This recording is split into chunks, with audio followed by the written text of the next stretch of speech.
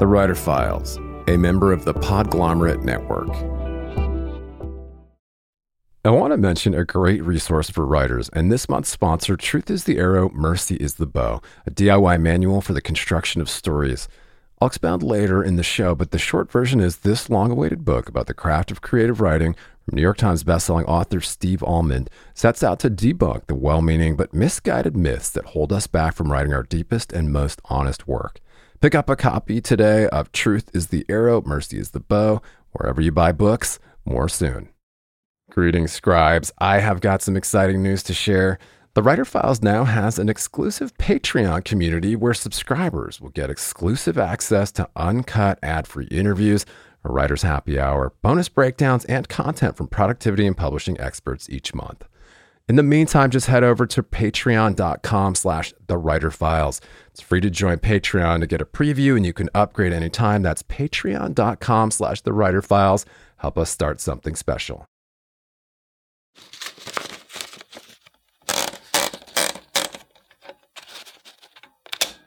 In terms of word count, I would set a weekly word count for myself. I had a weekly word count for myself because daily word counts never quite worked for me, because some days I wouldn't be able to hit it, and I was very disappointed in myself, and it kind of ruined me for the next day. And so I realized a workaround was making a weekly word count, because I could kind of ebb and flow and have ups and downs throughout the week. But if I made it to that number by Sunday night, I was happy.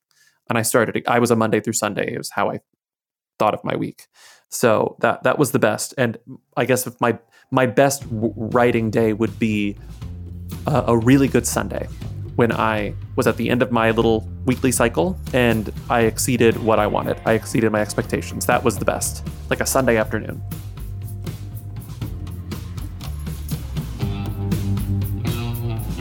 And welcome back to the Writer Files. This is your humble host, Kelton Reed, wishing you pages, patience, and perseverance per usual. Journalist, hit entertainment podcaster, and debut novelist Bobby Finger spoke to me about writing for Jezebel, turning a screenplay into a novel, and his debut, The Old Place. Bobby Finger is a writer and co-host of the popular celebrity and entertainment podcast, Who Weekly, the podcast that tells you everything you need to know about celebrities you don't. His debut novel is The Old Place, described as a big-hearted and moving debut novel about a wry, retired school teacher whose decade-old secret threatens to come to light and send shockwaves through her small Texas town. It's been named Washington Post's 10 Noteworthy Books for September, People's Best New Books, Town & Country's 45 Must-Read Books of Fall, New York's 25 Notable New Releases, Kirkus Review's 150 Most Anticipated Fall Books, LitHub's Most Anticipated Books of 2022, and many others.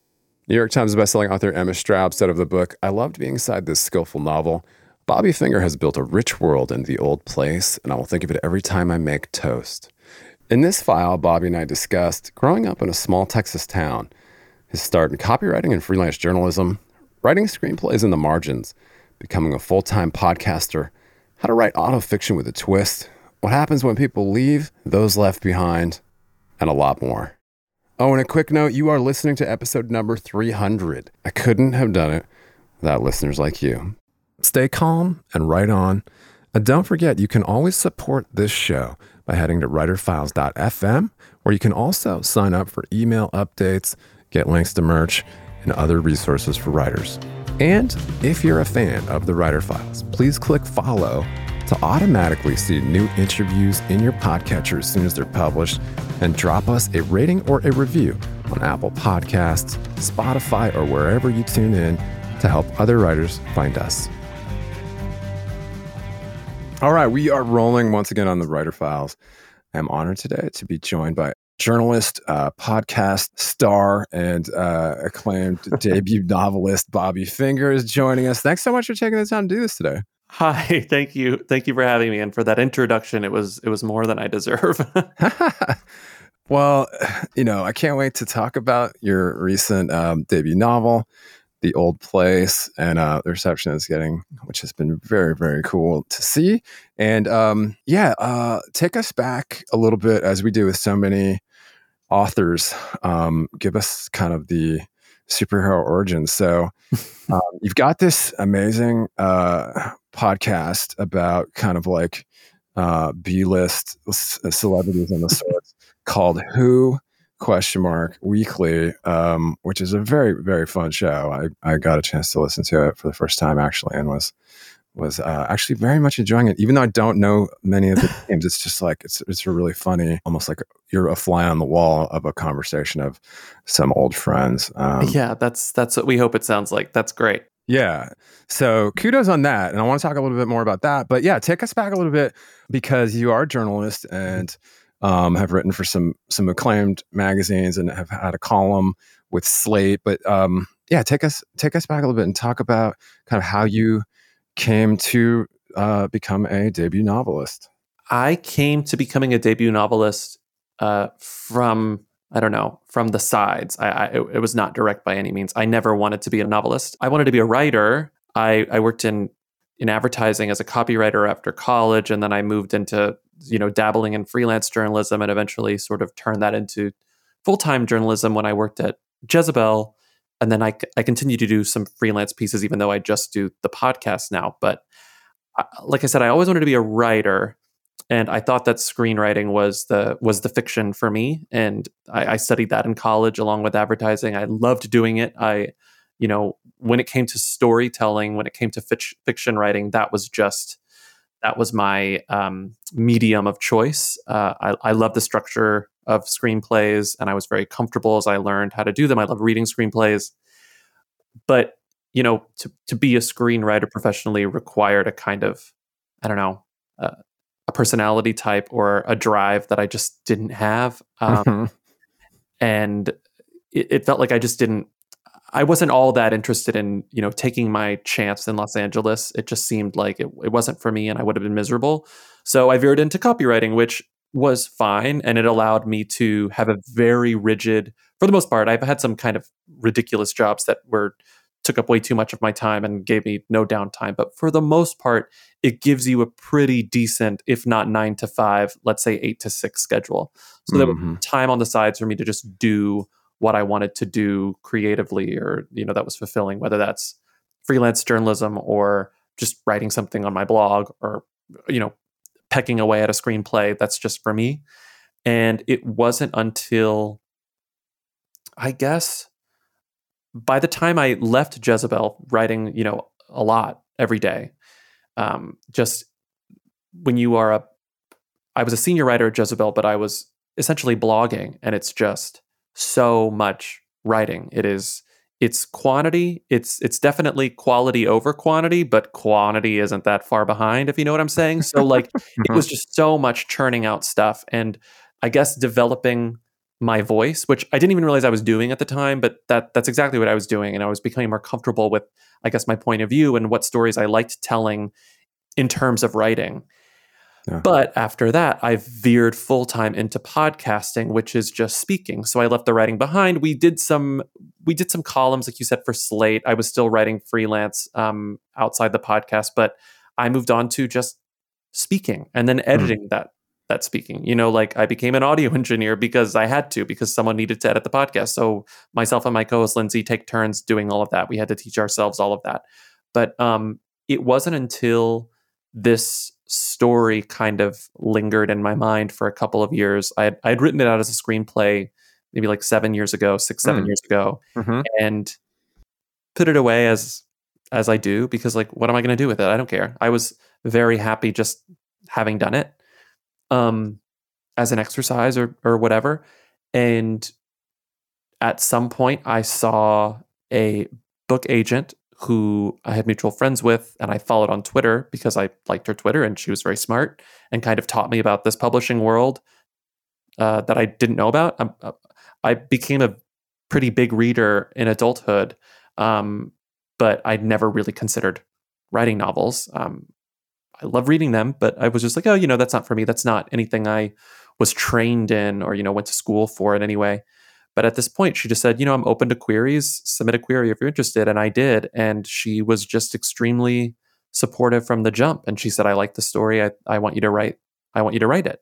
And I wrote a manuscript. And And again, the only reason I think I was able to finish the manuscript when I did is because she gave me a deadline. And I think a lot of that has to do with my journalism background and honestly my advertising background, where it's like the client needs it Friday, your editor needs it tomorrow by end of day. Like I love a deadline. I'm most productive on a deadline, and and then it moved along until it found its way to Putnam and my editor Gabby Mongeli there.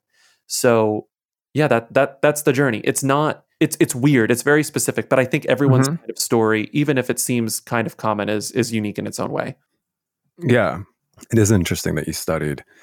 Did you study drama at all, or just like screenwriting for? Just screenwriting. A lot of structure. It was a lot of, and it was structure. It was that 3-act structure, specifically for film narratives. So that was like drilled into us, and I sort of had to unlearn a lot of that because it's a completely different medium. Yeah. But still, the story was the same. The characters were the same. I was just able to have a lot more freedom with it.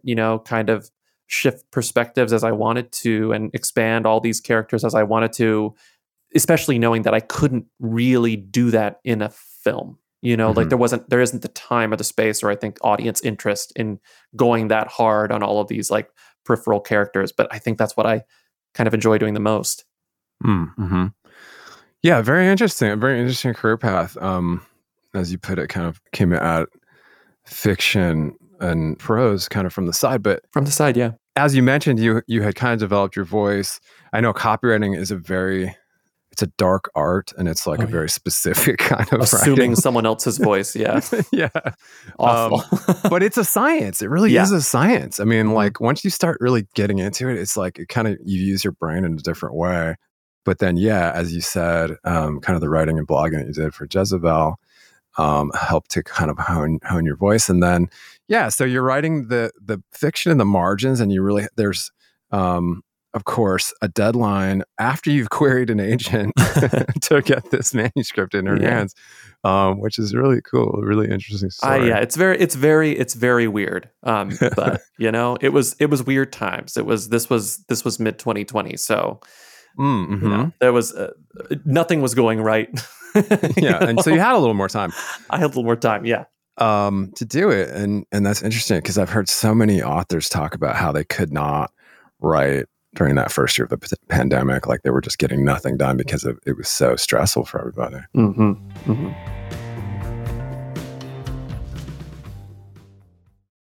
Earlier in the show, I mentioned an invaluable resource for writers. Truth is the Arrow, Mercy is the Bow, a DIY manual for the construction of stories based on 3 decades of writing, failing, and trying again. Author Steve Almond is a beloved professor at Harvard and Wesleyan and the acclaimed New York Times bestseller of 12 books of fiction and nonfiction. And in Truth is the Arrow, Mercy is the Bow, Steve employs the radical empathy he displayed as a co-host of the Dear Sugars podcast with Cheryl Strayed, where they explored the joys and trials of storytelling to explode myths that hold us back from writing our deepest and truest work. The book includes chapters on plot, character, and chronology, but travels far beyond the earnest intentions of most craft books. It also includes writing prompts to generate new work. Pulitzer Prize-winning author Richard Russo called it one of the best books on writing he's ever read, and also the funniest. Pick up a copy of Truth is the Arrow, Mercy is the Bow, a DIY manual for the construction of stories, wherever you buy books, and add it to your TBR today. And just a quick aside to revisit the exclusive Writer Files Patreon community, where subscribers get access to uncut ad-free interviews, a writer's happy hour, bonus breakdowns, and a lot more. I know that for serious writers, it can be more distracting than ever to cut through the noise, stay productive, and home in on what's happening in the publishing industry. Over 8 years, we've provided a looking glass into the habits of professional writers and publishing industry insiders.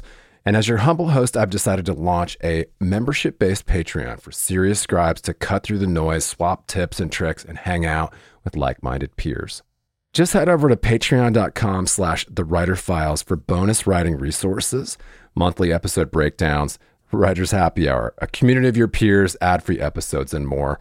It's free to join, to get a preview, and you can upgrade anytime. That's patreon.com/thewriterfiles. Help us start something cool and special. Keep calm and write on.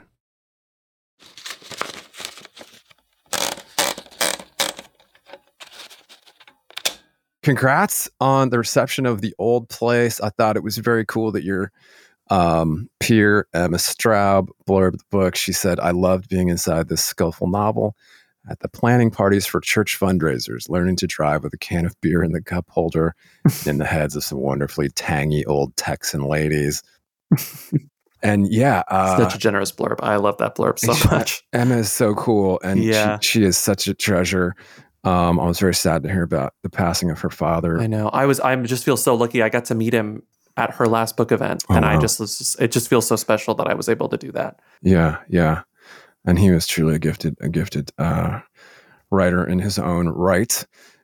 Mm-hmm. But yeah, congrats. I mean, the book's been named Wash Post, 10 noteworthy books for September, Town and Country's 45 must-read books for fall, and many, many others. And the reviews have been stunning. Washington Post said, reading Finger's playful portrait of the denizens of a small southern town, embracing and forgiving their many flaws feels like laughing with your best friend while sipping sweet tea on the back porch. And maybe also they listen to your podcast too, because that kind of has a similar feel. Do you drink sweet tea?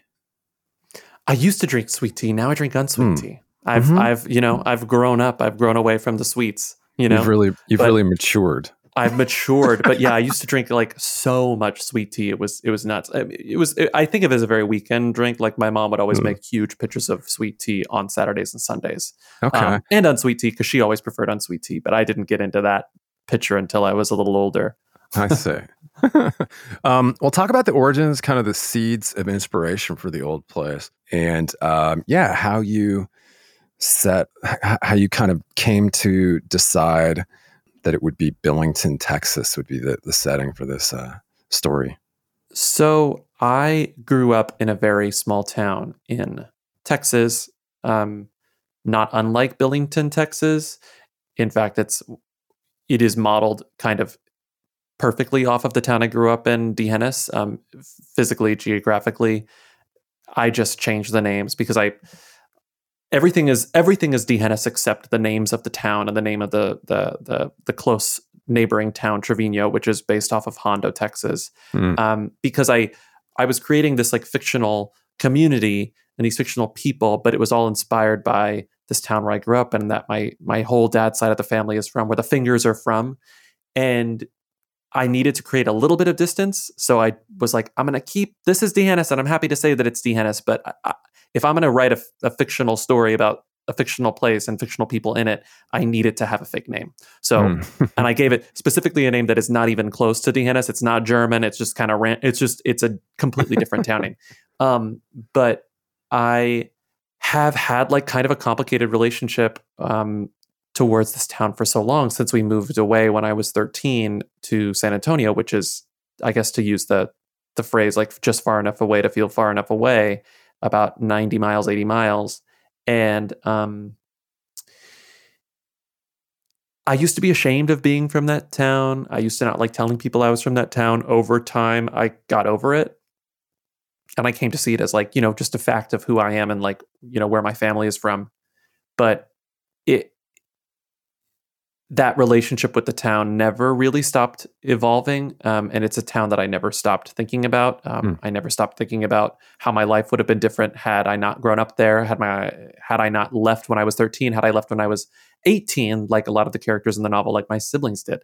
How my life would be different if I moved back now, like how would people change? And those sorts of hypotheticals have never really stopped ringing ever since I moved away, even now, over 20 years later, 25 years later, almost. And I because it's a story, because it's like a scenario that's so close to my heart, it's the story that I wanted to tell, because it's one that I've been telling in a sense to myself for so long, just like all of these different ways it could have gone, and what happens when people leave, and what happens to the people they leave behind, which is, I think, more about what The Old Place is about. Like, what happens to everyone who remains there, after this horrible thing happens, or these people leave in these like extremely, earth-shattering ways.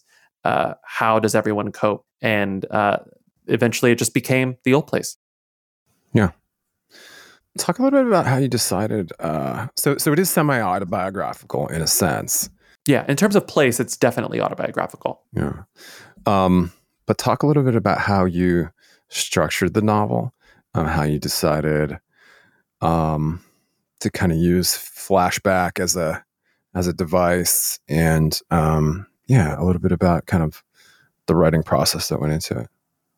I knew I needed that, like ticking clock of the week. I trying to talk about this without spoilers, but when Mary Alice's sister shows up on her doorstep, she says that you have a week to make a decision. And I needed that decision I needed the stakes of that decision to be really high.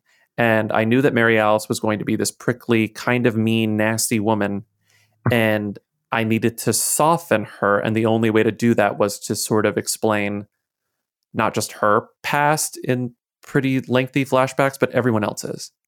Everyone else in her family, at least. So it was all, the flashbacks came by necessity. I couldn't make Mary Alice a character you could empathize with or care for at all, without showing kind of something nearing the like totality of her past. So, but I didn't also want to tell it in a linear way. I wanted it to be set in the present. Like I wanted it to be contemporary. I personally like flashbacks in novels, learning about people's histories in that sort of like drip manner. So yeah, that was just, it's a structure that I like, but it's also a structure that I needed if I was going to tell the story, effectively. Yeah. Well, as you said, you'd originally written it as a screenplay. Mm-hmm. Can you name any precedents or like films that might have influenced the kind of the, I don't know, the portrait of this town and kind of the story? Were you watching any films at the time kind of to glean inspiration in that respect? I can't name any movies that it reminds me of. Well, it's kind of, I guess I'm going to answer your question like kind of in a roundabout way. I listen to a lot of movie scores. And it was very easy for me to visualize this place. Not just because it's a place that I grew up in, I was basing it on a real place that I can like access in my memories like pretty easily. But like there's a tone to it, I guess, more so than like a direct movies that I was listening to, like just like kind of melancholy music and kind of like wistful songwriters. This is so stupid. I was listening to a lot of like Mary Chapin Carpenter, who writes about small towns and this like very like beautiful and very I don't know, robust way, like vivid way.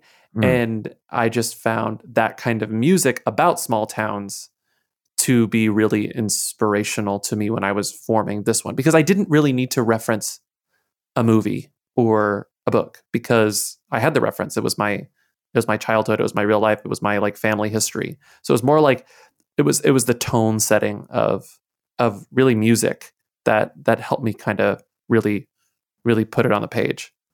Mm-hmm. Yeah, that's interesting.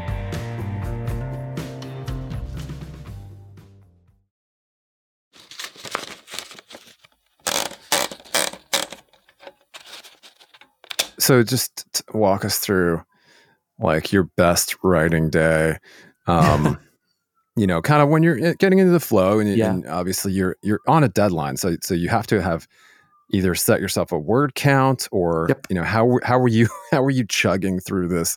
And, and also how many words was the first pass? The first pass was, it was maybe a little longer than this one. It was over 80,000. It wasn't 90,000. I feel like it was maybe like 84,000 words. Okay. And I think we ended up around like 83. But a lot of it changed. Stuff was cut, moved around, added. You know what? Actually, no. I think it was shorter. I think it was like 81. And then it got longer and then it got shorter. But I think it was shorter because that was one of the, I just wish I knew them off the top of my head. That was one of the, I knew I wanted 80,000 words. I knew that that was the length of the novel that like the novels that I I like, that I felt like I could use as a sort of template. I was like, these are these novels that I like that can tell this type of story effectively. That's a good word count for me. That seems very easy.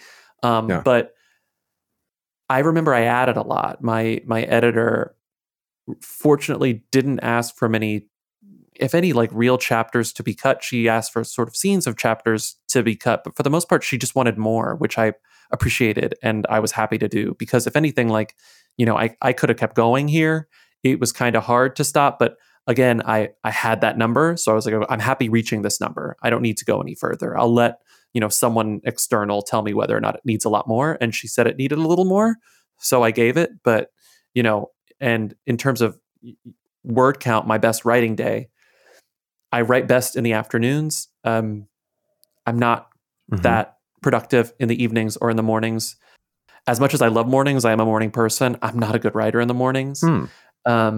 Not fiction, at least. Maybe when I was blogging, when I was actually, writing for Jezebel and doing any sorts of like that kind of journalism, I was more effective, kind of just because I had to, because there was more of like a fire under there in terms of like my boss and editor. Sure. But when it comes to fiction, I'm more productive, after I've settled into the day, had my coffee, had lunch, and I'm like kind of already still like at the peak of the day. And in terms of word count, I would set a weekly word count for myself. I had a weekly word count for myself because daily word counts like never quite worked for me, because some days I wouldn't be able to hit it, and I was very disappointed in myself, and it kind of ruined me for the next day. And so I realized a workaround was making a weekly word count, because I could kind of ebb and flow and have ups and downs throughout the week. But if I made it to that number by Sunday night, I was happy. And I was a Monday through Sunday. It was how I thought of my week. So that was the best. And I guess if my best writing day would be a really good Sunday, when I was at the end of my little weekly cycle and I exceeded what I wanted. I exceeded my expectations. That was the best, like a Sunday afternoon. And how would you celebrate? I love to cook. And so I just I'd go into making my big Sunday dinner a little happier. I'd feel very satisfied, and cooking is one of my favorite things to do. So, I'd cook and I'd feel extra good while I was cooking.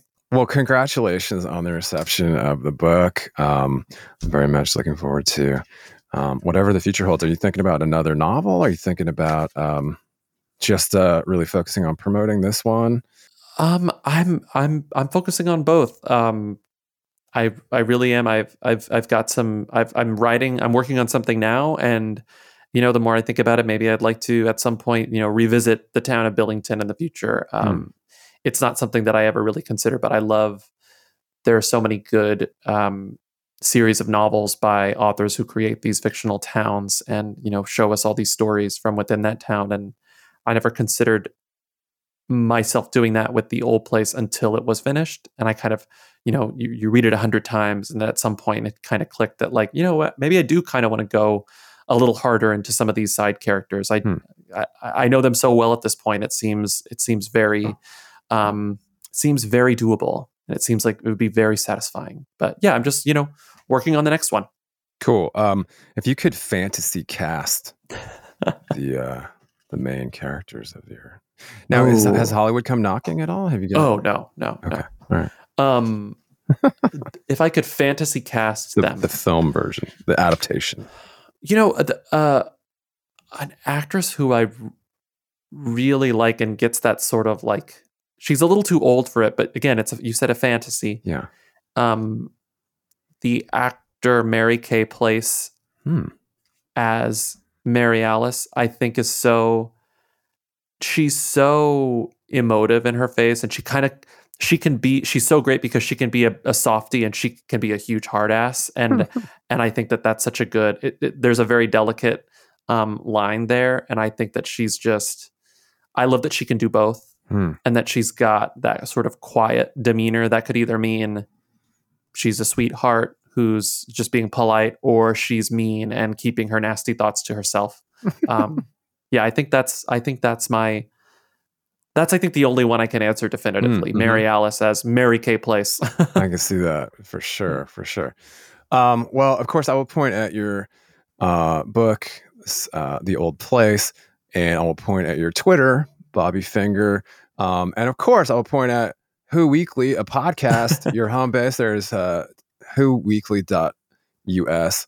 And yeah, I wanted to talk just briefly. I mean, because this podcast has had some runaway success itself. It's been a featured podcast app on Apple Podcasts recently this summer.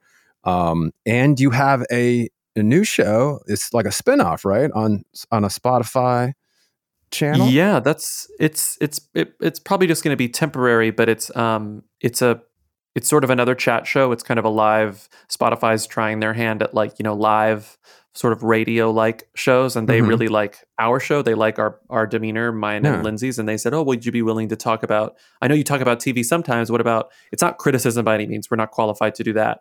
It's not recapping. It's just sort of like, shooting the breeze around the water cooler, talking about what you watched that week. And it's called Who's Watching, and we're going to do it every Wednesday afternoon, just for an hour. And it's just cool, kind of gabbing about stuff that we watch, old stuff, new stuff, things that people are watching now. And I think it's going to be fun. Oh my gosh. Well, I did listen to the last episode of Who Weekly and was just laughing hysterically at the candy corn song. Listeners, you gotta check this out. It's so weird. But very funny. And your demeanor is amazing. What's a reading day like for you? Like, how do you, when you're putting together an episode of Who Weekly, like what are you reading? Is it mostly internet stuff? Because print magazines seem like in that genre just seem like so outdated by the time you get them, right? Yeah, it is. Sometimes you don't read. We subscribe to. We both subscribe to Apple News because it's the easiest way to get the tabloids just digitally, and it's just a fire hose, right? We're obviously reading everything online on Twitter, like all of those websites, all the celebrity blogs. Obviously, that's easy. That's 24/7. It never turns off. But the print stuff is interesting because it may not be up to date. It may be like a week behind, 5 days behind, but the perspectives are always sort of interesting. Like you always sense like a bit more of a voice in those, and like they have ulterior motives. Like most recently, you'll notice that in print coverage of Brad Pitt and Angelina Jolie's sort of nasty divorce, these magazines really do pick sides, and that's kind of fun to see. But it's not necessarily about involved. Exactly. The politics that are involved in print are kind of interesting. Yeah. Well, kudos and congrats on all of your successes. The book, one last time, is The Old Place. It is a beautiful cover. Yeah, we wish you the best of luck. Come back again and rap with us in the future. I will. Thank you so much for having me. Thanks so much for joining us for this file. And if you're a fan of the show, simply head over to writerfiles.fm for more. That's writerfiles.fm.